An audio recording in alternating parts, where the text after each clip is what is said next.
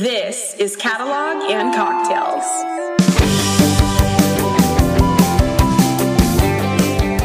Hello, everyone. Welcome. It's Wednesday once again. It's time for Catalog and Cocktails, your honest, no BS, non-salesy conversation about enterprise data management. I am a longtime data nerd and product guy, Tim Gasper, and joined by my co-host, Juan. Hey, Tim. I'm Juan Cicada. I'm the principal scientist at Data.World. And as always, it's Wednesday, middle of the week, end of the Wednesday, and time to take a break and chat about data and all the fun stuff that we always do. And today, we're going to continue our conversation a little bit like last week, which was about graphs, but it's going to be graphs and more than graphs. And it's going to be about open source. And we have an awesome guest for this topic, which is Denise Gosnell. Denise is the Chief Data Officer of DataStax. Denise, how are you? It's Wednesday, and I absolutely love Juan and Tim, what you guys are doing here. So this is quite a fabulous end of the Wednesday because I'm on the East Coast. So I'm doing great. Awesome. And Denise and I, we've kind of known each other for a long time. We meet at conferences. Well, when we met at conferences, but yeah, when we did, yeah, times a year. Denise did her PhD in computer science. A lot of work in graphs. She has a book on graphs. So if there's somebody who knows about graphs, who knows about data, knows about open source, I think Denise is on the top of that list in the world. And I'm just so excited to have you here today. And let's go chat about. Yeah, thanks. Yeah, and I mean, I'm pretty sure you've been incredibly busy too with your recent book out on knowledge graphs. So between the two of us, we've got it covered. Exactly. So what are we drinking and what are we toasting for today? All right, so this is critical. I'm drinking LaCroix, but it's the best flavor of LaCroix. This is apricot LaCroix, which is clearly the top flavor. And I am toasting to new approaches and new strategies. Juan, we were talking about this. This is the one thing I had bookmarked on my calendar after my sabbatical. I just had a nice 3-month break where I disconnected. I was doing a ton of hiking. We can talk about that if you want. But yeah, just new approaches and new ideas. That's what I'm toasting to today. Awesome. Tim, how about you? I am today drinking just a regular old-fashioned, but I got a special set of bitters in it. These Workhorse Rye salted cacao bitters, and they're pretty tasty. So it's salted cacao. And you know what? First of all, I'll cheers to new approaches. That's awesome. Yeah. And I will also cheers to actually one of my coworkers is going on a sabbatical starting next week. And that sounds awesome. So I'm going to cheers to sabbaticals. Absolutely. Well, I think we're going to be toasting for sabbaticals because I would love to take a sabbatical a couple of years, but yeah, I'm going to follow your footsteps, Denise. I just made this up. Always look to figure out what's in my refrigerator, my bar. Jalapeno, passion fruit syrup, cucumber vodka, and I think one of the best sparkling waters now, which is AHA cucumber and strawberry. I think this beats your apricot LaCroix, Denise. That is number 2 in my house, and that exact flavor is. So you have that too? I'm with you. All right. Well, cheers to sabbaticals and to really interesting sparkling waters. All right. So we got our warm-up question today. This is, what open source tool best personifies your personality? Yeah. Well, I mean, I can't answer graph because that's going to be like way too obvious. So I'm going to go with Apache Airflow. And I'm going with Apache Airflow because it's connecting data sources together for managing your data, your data tasks, etc. And I mean, who doesn't love anything more than connected data? I, of course, love connecting data. So yeah, I'm going with Apache Airflow, and I freaking love it. How about you, Tim? Is Jupyter open source? It's a great question. I know Zeppelin is, so I'm gonna say Jupyter, even if it's maybe not open source potentially. I think it is. Maybe it's not Apache. Maybe that's the thing. Because it's analytical, it's collaborative, and it's not super fancy. You know, it's no frills. It's practical, right? So I'm Jupyter. I'm gonna go to my roots. So Apache Jenna, and Jenna is the RDF semantic web framework, which also has the graph database. So it's about having the database, right? It could be all about connect data too, but you also have this framework, right? It gives you this way how to go establish how to best manage all your data. So there we go. All about connections. Hey, here. we could get some real work done with some, we got Jupyter here, we got a graph database, we got Airflow. Man, we could do some stuff. All right, this is getting way too serious now, guys. No real work.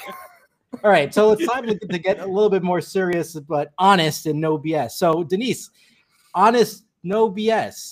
What is this future of open source and data going to look like? Is it going to be just Apache Jenna and Airflow and Jupyter Notebooks, or what? That is the three of us are ready to take the future. That's all we need. Okay, so what does the future of open source data look like? If I had to really pick one central theme, I would love for it to be much more transparent. And I'm thinking, when I say transparent, I'm seeing transparency from the full data stack, all the way from just being able to understand how you fit into these algorithms when you're a consumer of different data services or people are using your data, all the way down to having transparency and observability into how they're performing. So to me, the future of open source data is really going to be at the heart of transparency. Like, for example, I'm thinking even transparency all the way into how like recommendation algorithms work for, say, your favorite social media site.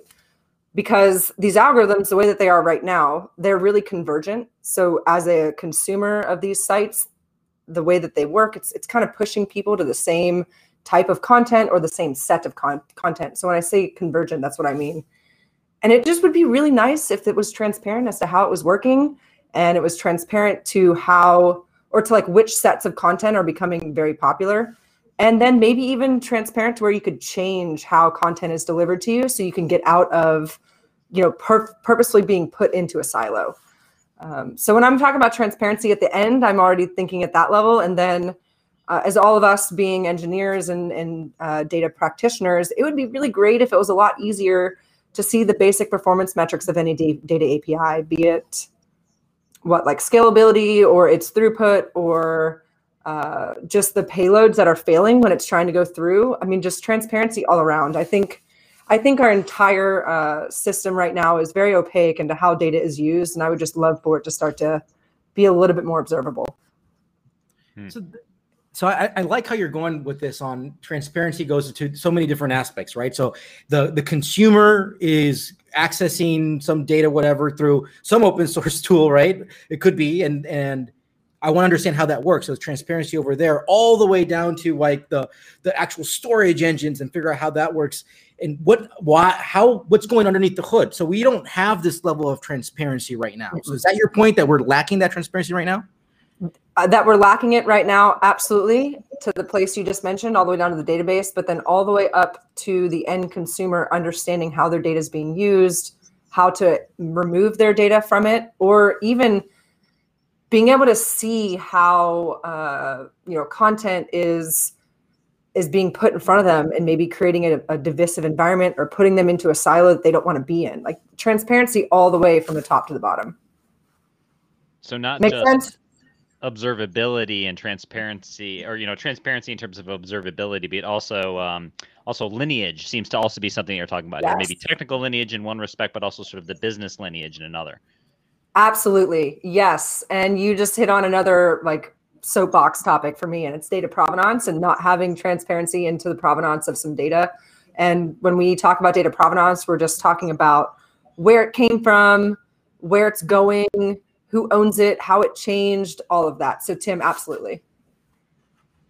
And I think part of this whole transparency we want to get is also on the privacy aspect, right? So we want to go is how our data is being used. In the provenance, where is it coming from, and where is it going to go to? So what are right now the open source tools or systems out there that are focusing on this type of observability, on privacy, on transparency? That's a really great question. And the only thing I'm thinking of right now is what Charity Majors is doing at Honeycomb.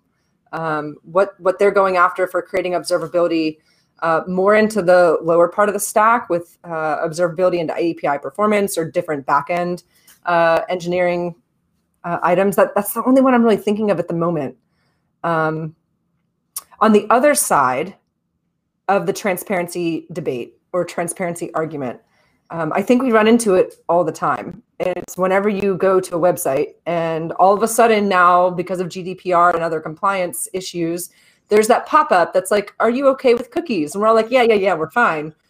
But if you happen to be the person who's not, Juan, when was the last time you tried to look at a cookies setting, look at your cookie setting on a website and then change it?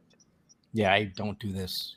It's incredibly difficult because there's just not an easy way to figure out how cookies are tracking your information, where it's going, and the different ways that you can limit how much they have to track, maybe to even just the minimal. And if you select only minimal cookies, what does that still mean? Like, there's not even transparency at that aspect. And I know you asked about tools, and I don't really know if I have a ton of answers there, because maybe that's the future of what we need to create for our market. But yeah, when I think of transparency, I first think of Honeycomb and what they're doing in the back end. And then I think of the day-to-day consumer problem when we have no idea what these cookies are tracking about ourselves. So is this about creating more, or like, are there lack of we need new tools, or existing tools need to be able to go add more transparency to them? Or is it both? Because I mean, you can boil how much do you want to go boil the ocean or not? That's what I'm thinking. Yeah. The answer at the end of the day is going to end up being both. And I see fewer tools for the latter problem I described. I see fewer tools that are educating consumers on the transparency of their data usage. Because as we're having this conversation, I'm thinking about Grafana. I mean, that's a really great tool for observability into your backend systems and performance metrics, et cetera. There's probably plenty more. I don't know if anyone is on Twitter or on YouTube or LinkedIn, because we can see your comments. If any of you guys are thinking of some, let us know, and put them in, because we can see them here. But I don't know, Tim, Juan, do you guys know of any tools that are solving the problem on the consumer side, making it transparent to where your data is going? There's some open source libraries and things like that that are interesting around sort of certain types of scanning and things like that. Like for example, I've been looking a lot into sort of PI related sensitive data scanning and things like that. And like, there's some interesting libraries and things out there, but like, there isn't a ton in terms of like big projects. In terms of observability, you got stuff like Great Expectations, for example, which is a little more on the testing side, right? Okay.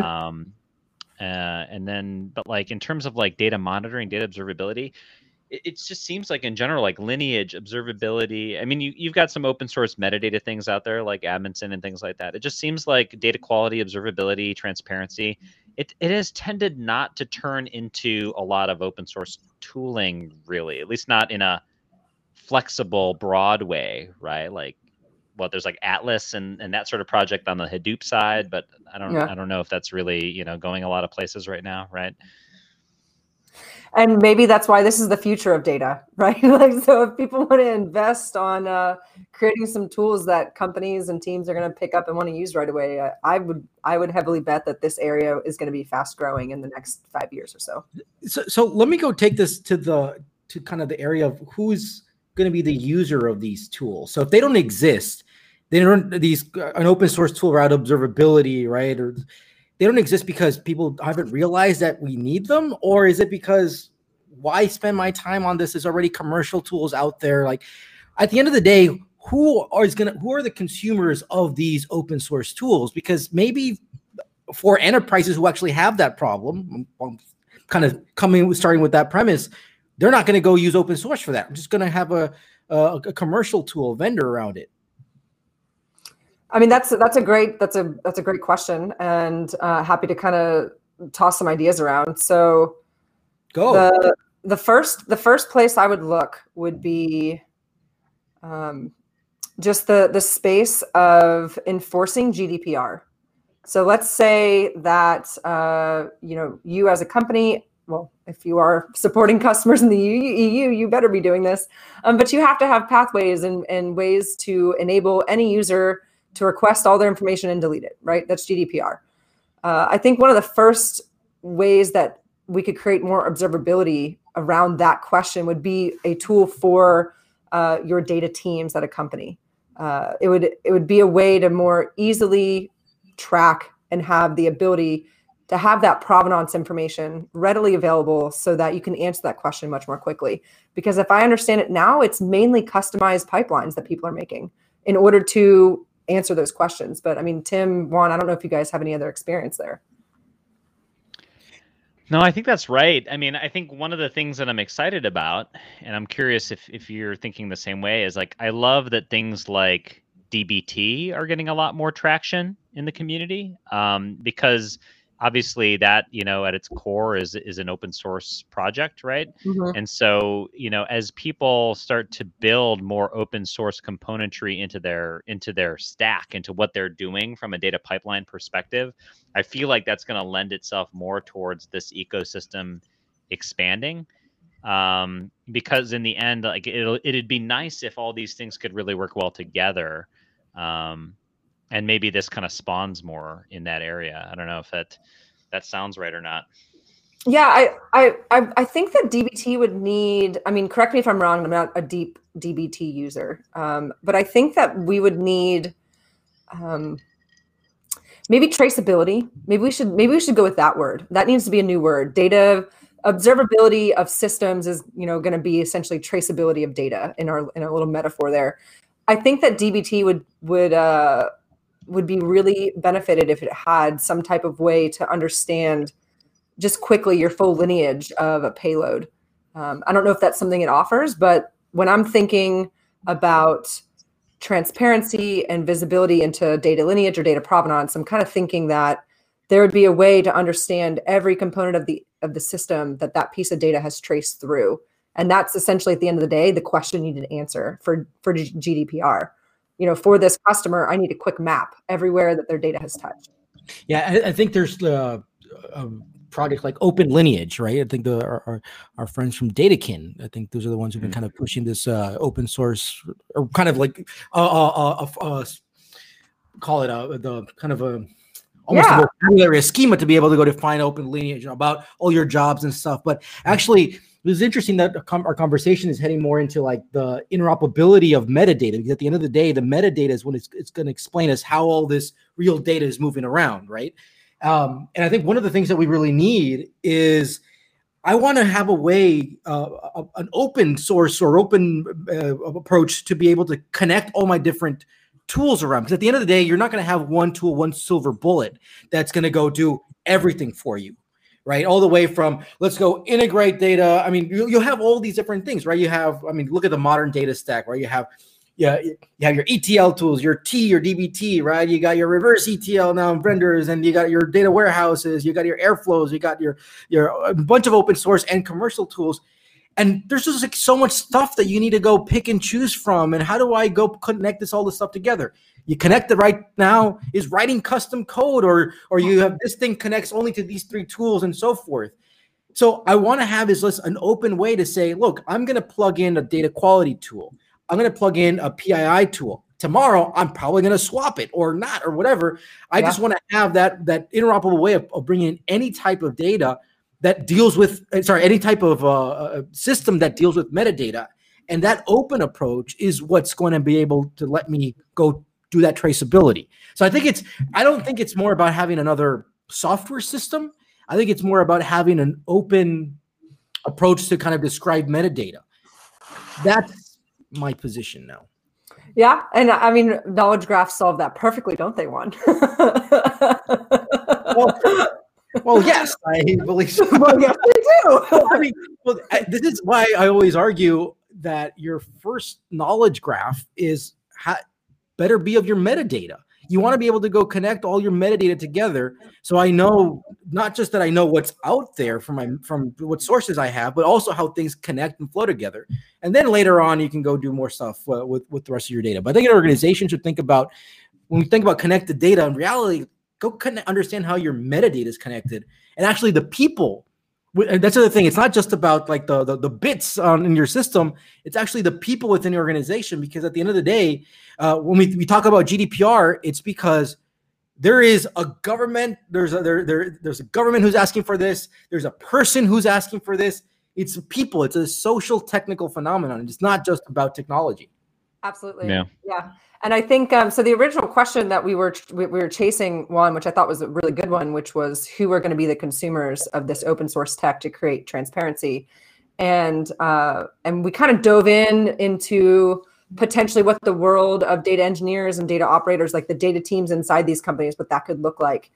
And I'm going back to this point because some of the comments coming in here from LinkedIn are starting to highlight what type of transparency people want on the other side. Someone here is talking about who can solve this problem, but I just want to know who's collected cookies about my browser behavior. Absolutely. I think that's a really great comment. I think that's Rodney brought that in. So thank you for that, because that type of solution is absolutely the type of transparency into your data usage that people just want to know. And one more step after that is I want to easily be able to go to this site and understand how to control and change those preferences. Now, that's not exactly a data transparency and observability problem, but that is definitely an information architecture issue that is out there right now, that is right at the edge of the data community. And we have I just see it as a LinkedIn user, right? Not another metadata system, but a metadata ecosystem where I can place and replace the tools I want, plug, play, unplug. Absolutely.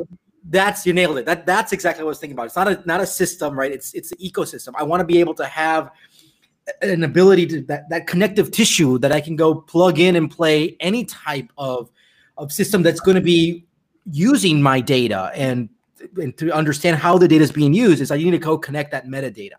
Mm-hmm. So I'm liking where we're heading on. Like I was not thinking about transparency kind of being the future of open source and data, but I think it's if it's transparency, it's about let's make our metadata first-class citizens and make it interoperable, and not just go buy and go get all these tools and plug them together by hand wiring and writing code and all that stuff.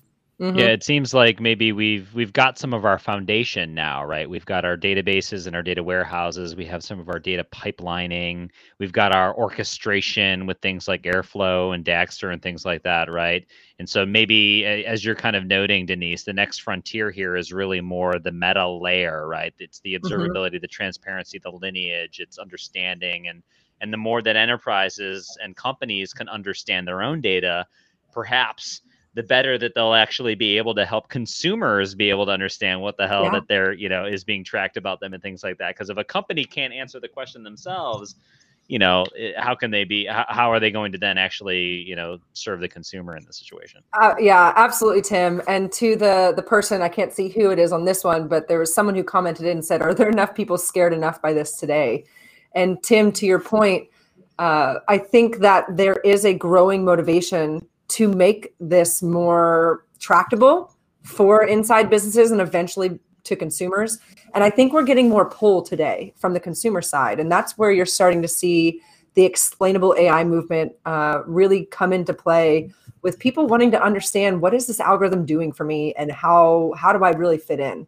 And that ties back to when we were first talking about this, and I was doing a really poor job of just describing how these recommendation algorithms, they converge content, or they converge your experience to sets of content instead of continually refreshing it to a more diverse, maybe collection of the full sampling.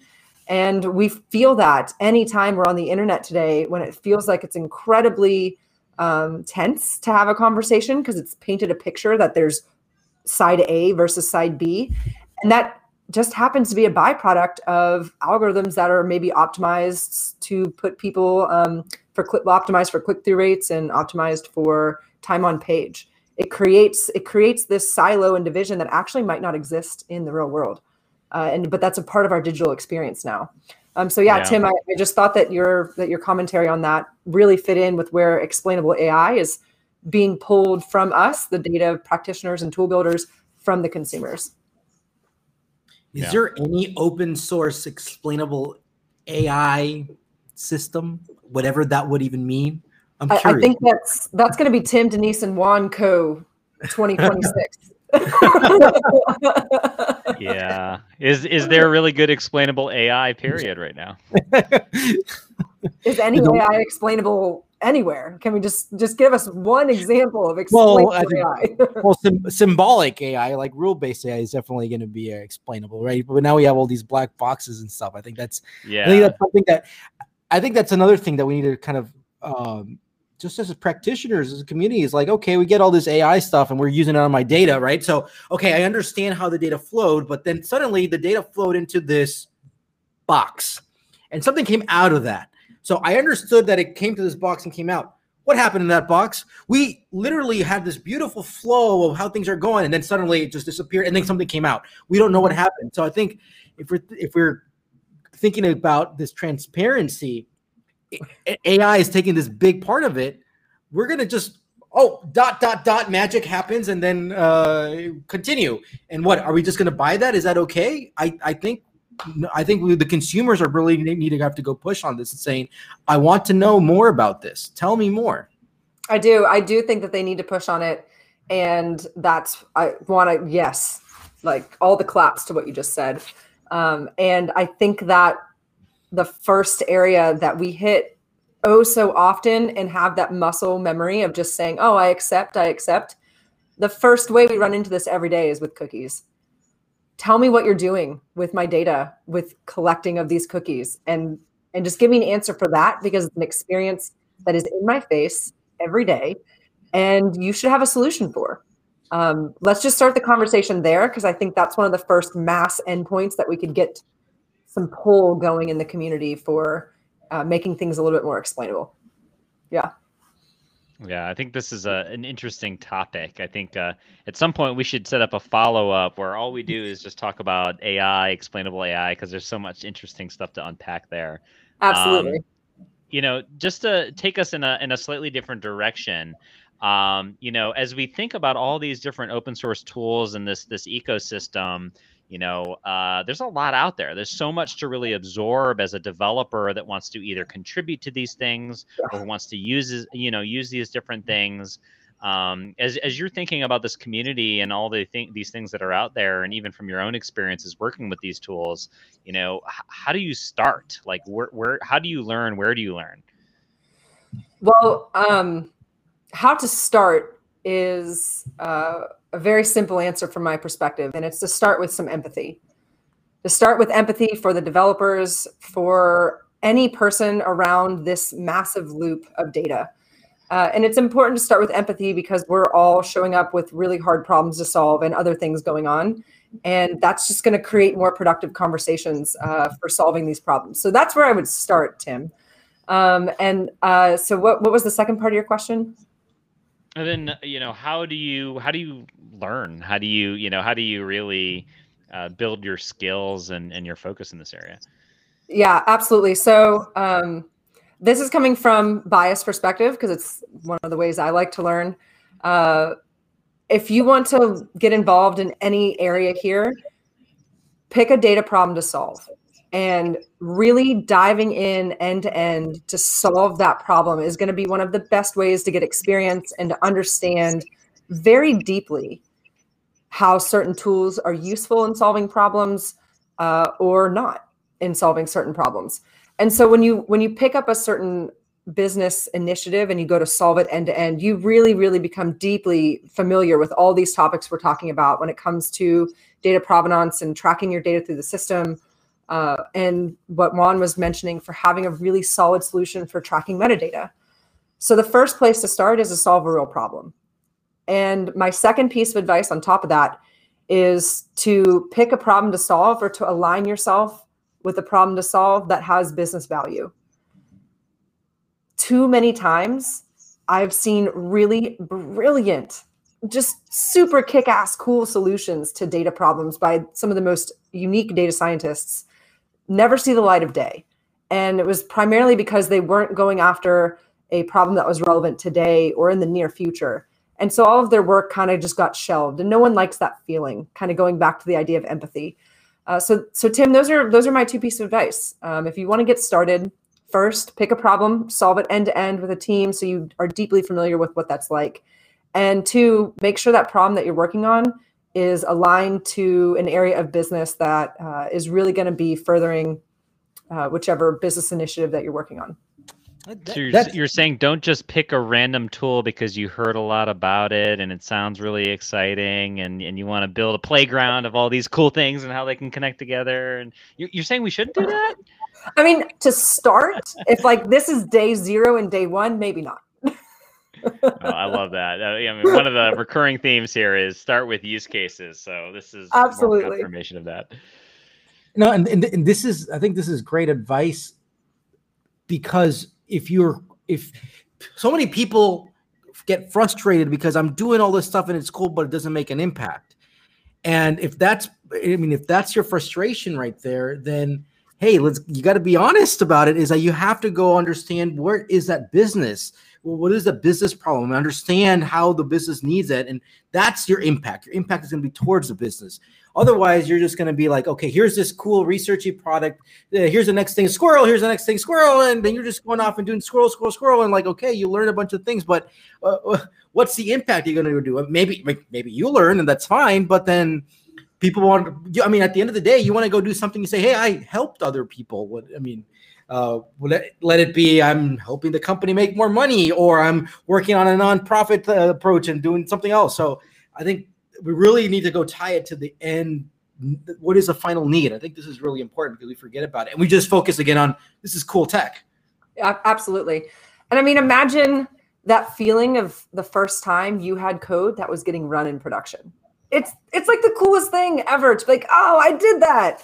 And when you start from there and you help empower the next generation of engineers and brilliant minds to be contributing to problems where you can lead them to that moment, it's going to make so many other aspects of this conversation a lot easier. I remember when I'll be very honest, I have not contributed to open source. Yeah, I'll be honest about that. Shame on you. I started contributing to code as to like my own code bases, stuff that I built into a company. Right? I'm almost focusing on, I'm building a company in the code. And for me, it's like, oh yeah, my code's in production, but then I'm not going to go sleep because hopefully that code is working because people actually go use it. And I don't want people to be calling tomorrow at 7:00 in the morning. Why did something break? So it's fascinating, but at the same time, it doesn't let me sleep. Well, that's the beautiful pitch for more observable data systems, by the way.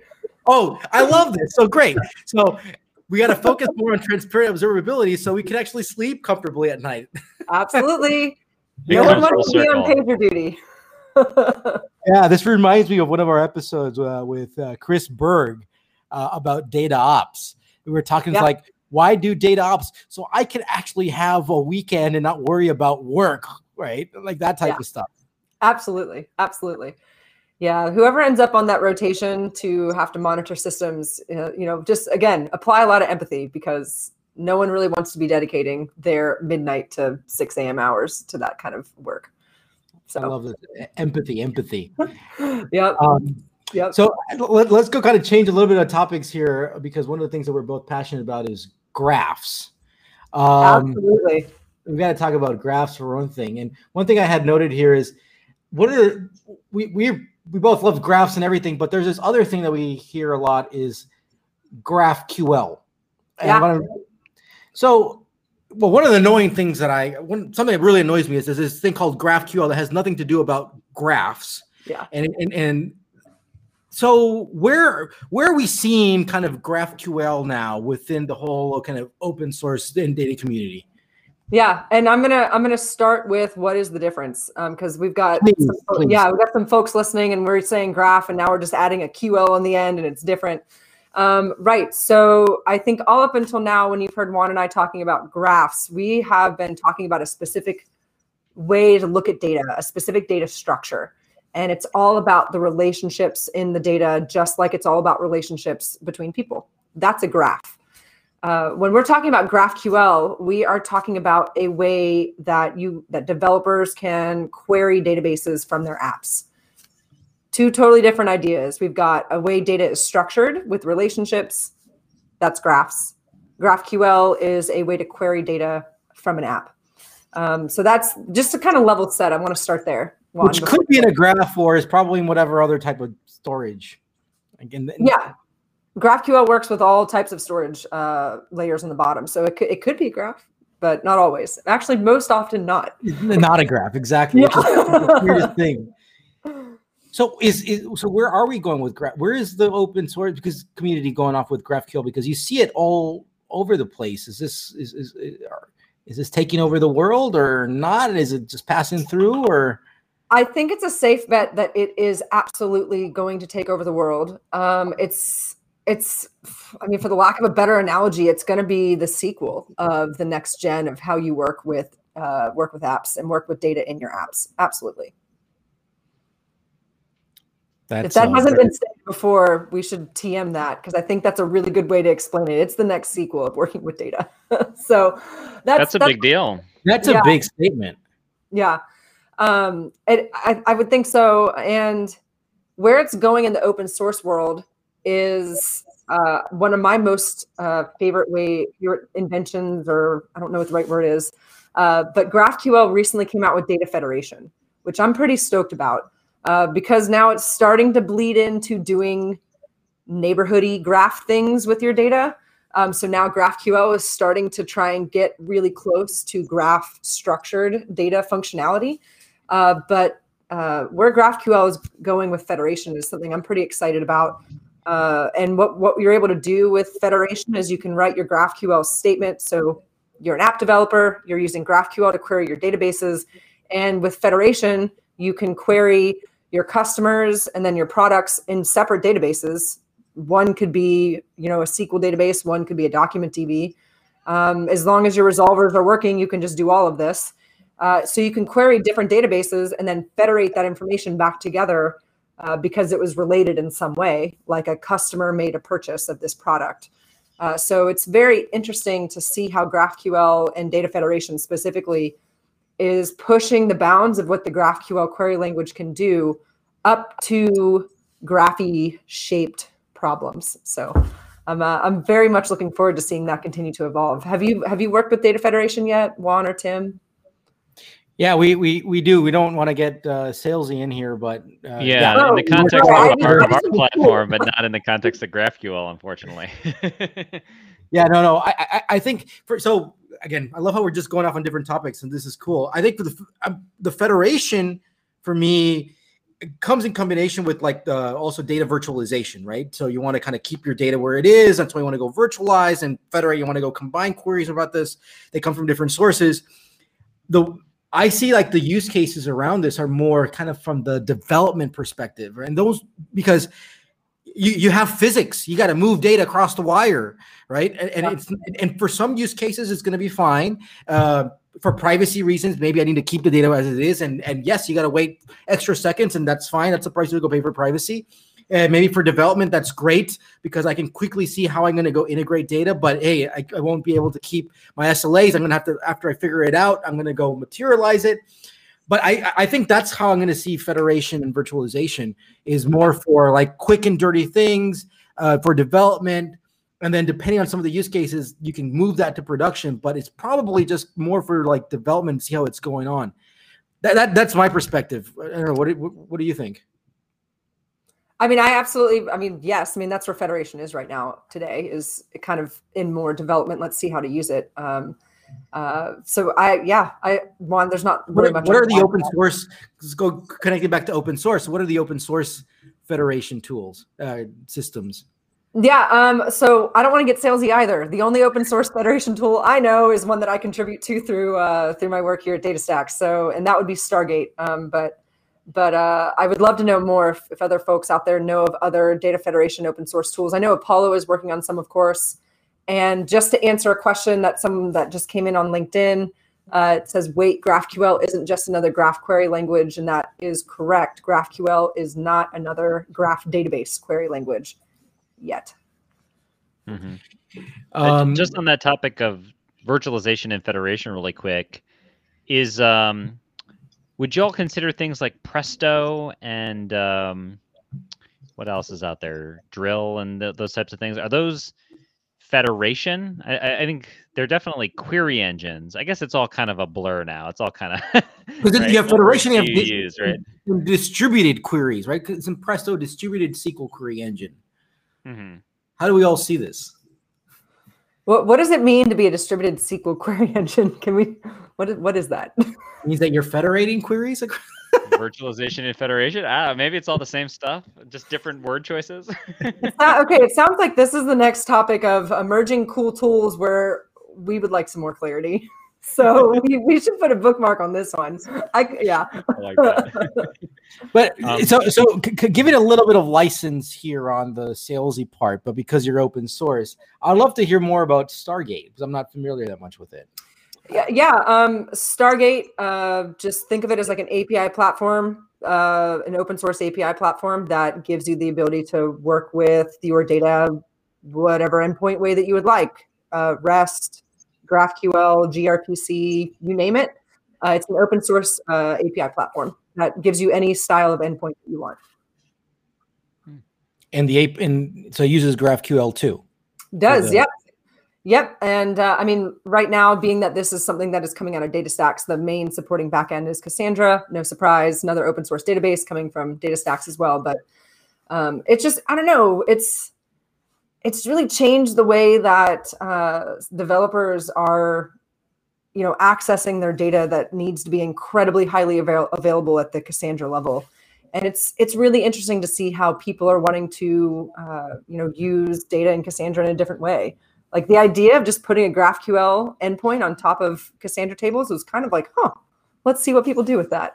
But it's been pretty interesting, and you can federate data there too. But we're getting way too salesy even for my liking. So let's bring it back. Bring it back. Well, so I have a question now on GraphQL, right? So okay. Maybe take it back a little bit here.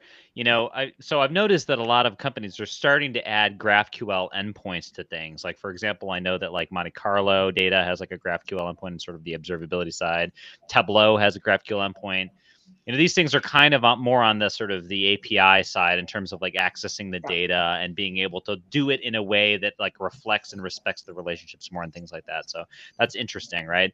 And I'm curious, Denise, if you have a perspective on this, or if Juan, you end up having more of the perspective on this, is like, so you've got GraphQL and then you've got like graph databases and graph query engines and things like that. Like, are these things converging in the future? Are they kind of just parallel things to each other? They just both happen to have the word graph in their name? I've got tons of opinions. Juan, don't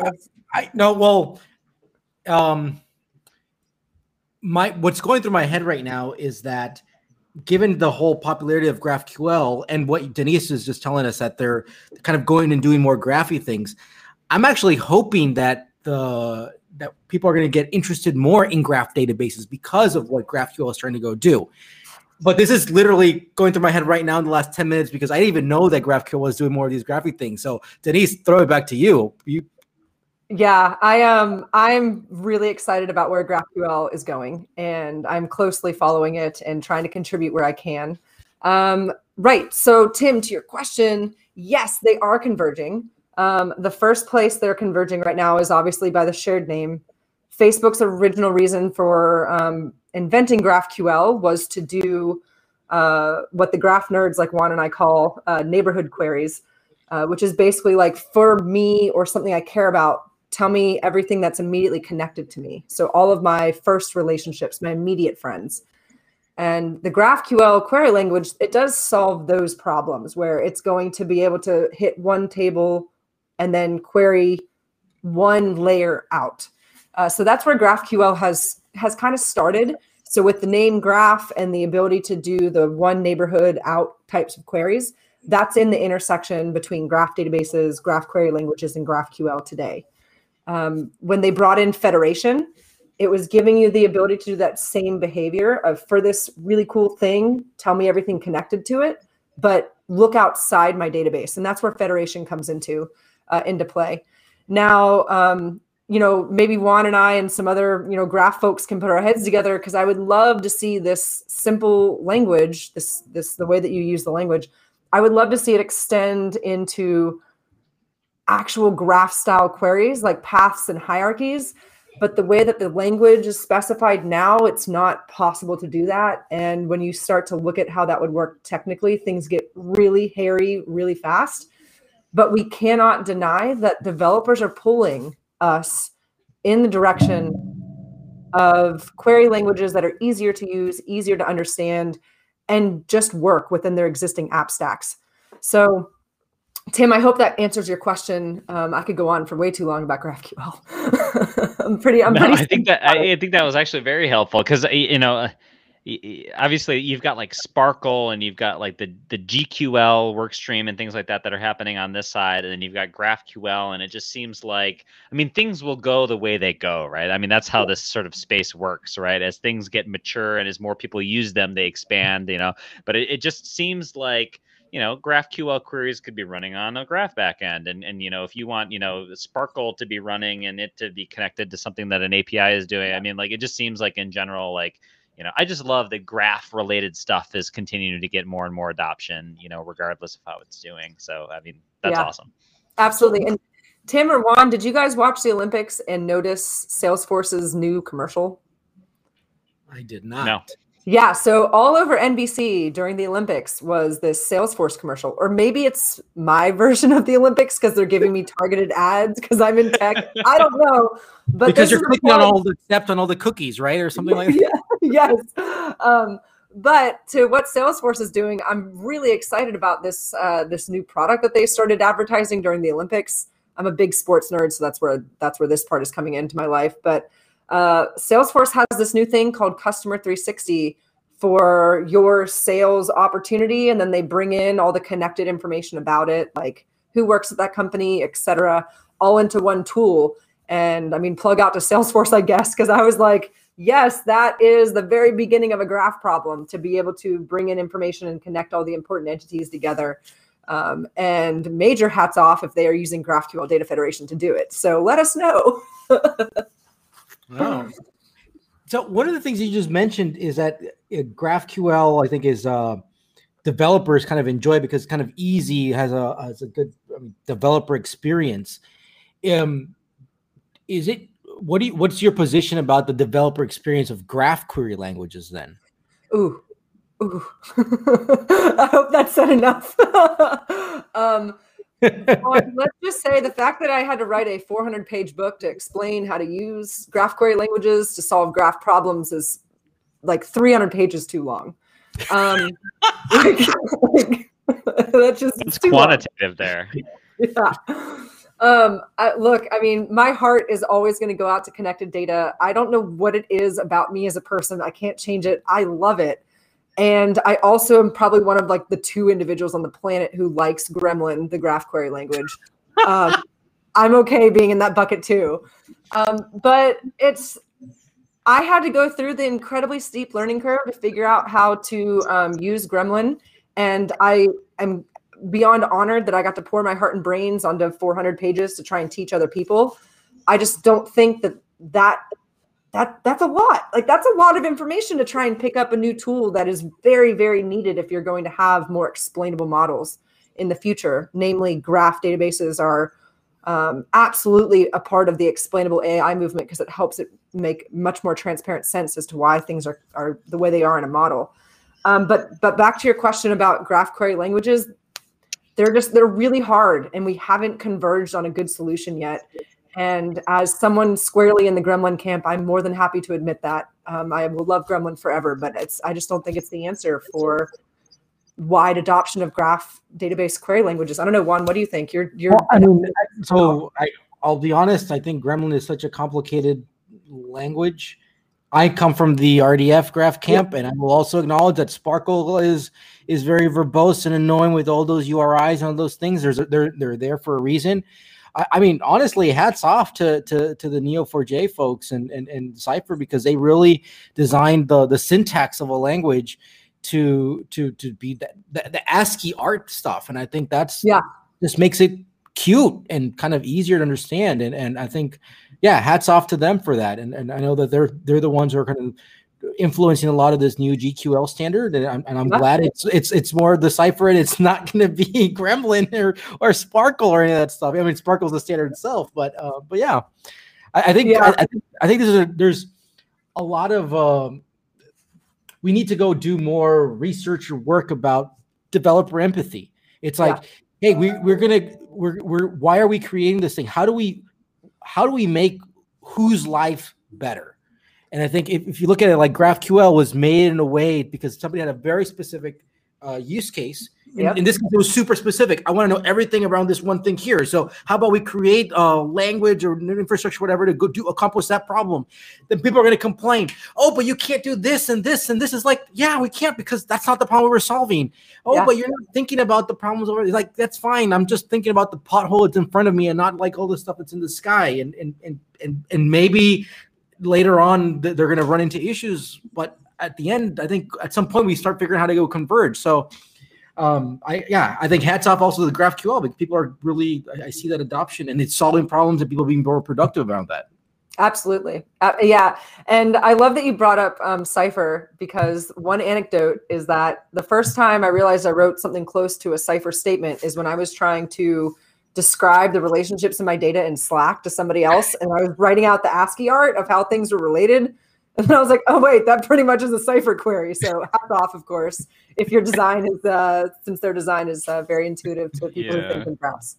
What you were thinking, it very quickly translated into almost what the query would have been. Yeah. So we've passed the 10-minute warning mark here.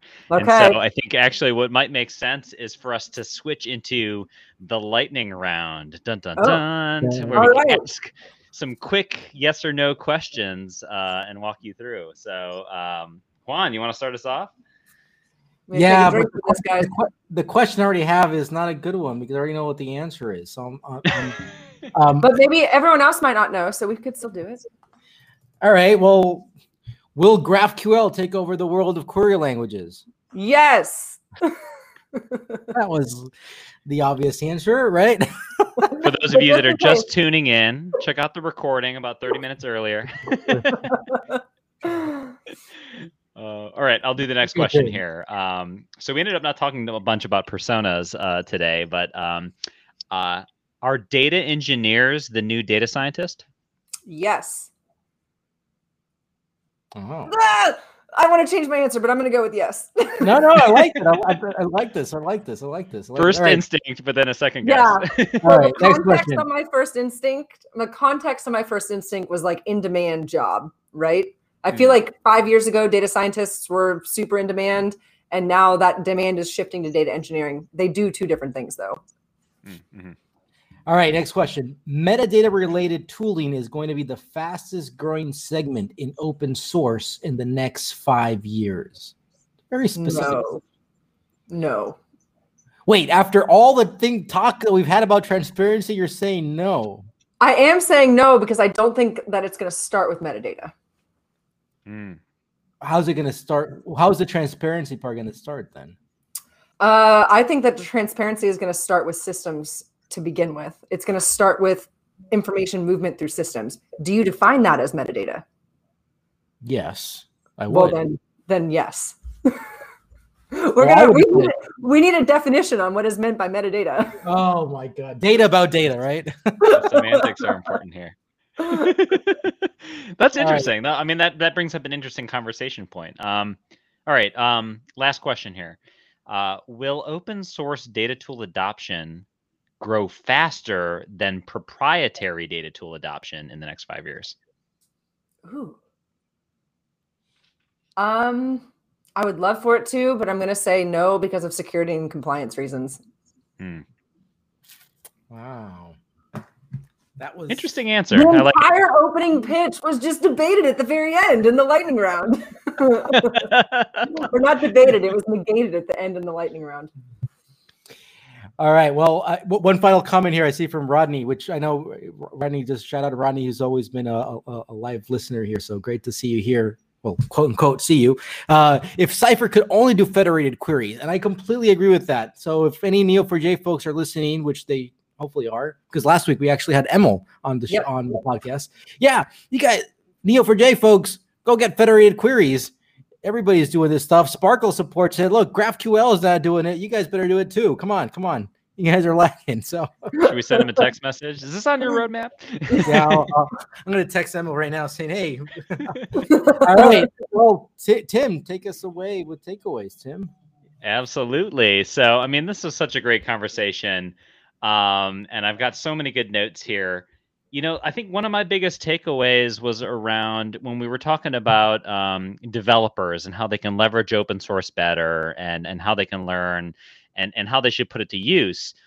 You talked about focusing on a real problem and really focusing on use cases as the center point about where you're applying this technology, which tools you're grabbing for. I mean, it's so common sense, but yet so often we see in the industry people not approaching it that way. And it's the wrong way if you want to learn and if you want to be impactful and if you want that feeling of having impact. So I love that. And I love this idea of developer empathy as being the center of the learning, of the adoption, of sort of the participation in the open source community, how tools can help. I think that's a great term and it deserves to be on a t-shirt and everybody should be wearing that. Hey, so my takeaway, my main takeaway is transparency. So how we all start this conversation, the honest, no BS is of what's next with open source and data is let's go be transparent about it. And transparency across the entire spectrum, right? How you're consuming the data and where does that come from to the way, like how is the data going through systems and ups and downs and downtimes and all that stuff. Understand how your recommendation algorithms work, right? That black box needs to be able to understand what that is.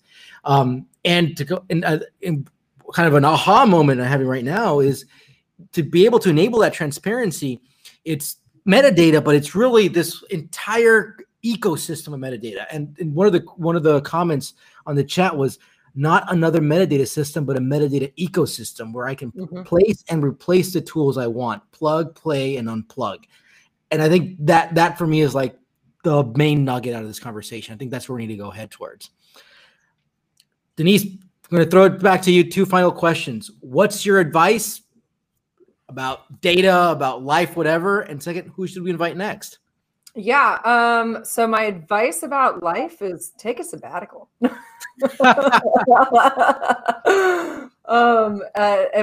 in all honesty, the take a sabbatical comment is coming from the theme that Tim was just recapping with developer empathy. If you want to be able to have empathy for other people, first start with understanding what empathy looks like for yourself.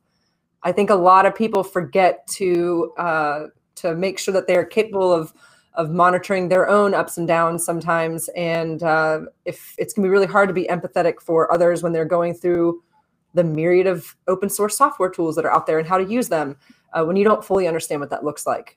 So that's my advice. And who I would invite, Holden. I'm gonna make sure that I send a tweet out to him. We got to get Holden on here. Awesome. Denise, this was a fantastic conversation. Thank you so much for your time. I'm looking forward to sharing this with so many people. This is great. Yeah, this is quite entertaining. Thank you guys so much for having me and letting me come over with just my sparkling water beverage. And I got mine over here. Absolutely. All beverages welcome. And next week is Kirk Bourne. I think. I love Kirk. Kirk is just an amazing guy to just go listen to, and we're gonna try to demystify and debunk some buzzwords in the data space, right? Absolutely. Put metadata on that list because apparently. There we go. We got that's one. Right? we got definitely. We got like I think Industry 4.0 is one we want to go talk about. We got a couple over there. It's gonna be a fun conversation. Awesome. Happy Wednesday. Thanks, Denise. Happy Wednesday. Thanks, y'all. Cheers. Cheers. This is Catalog and Cocktails.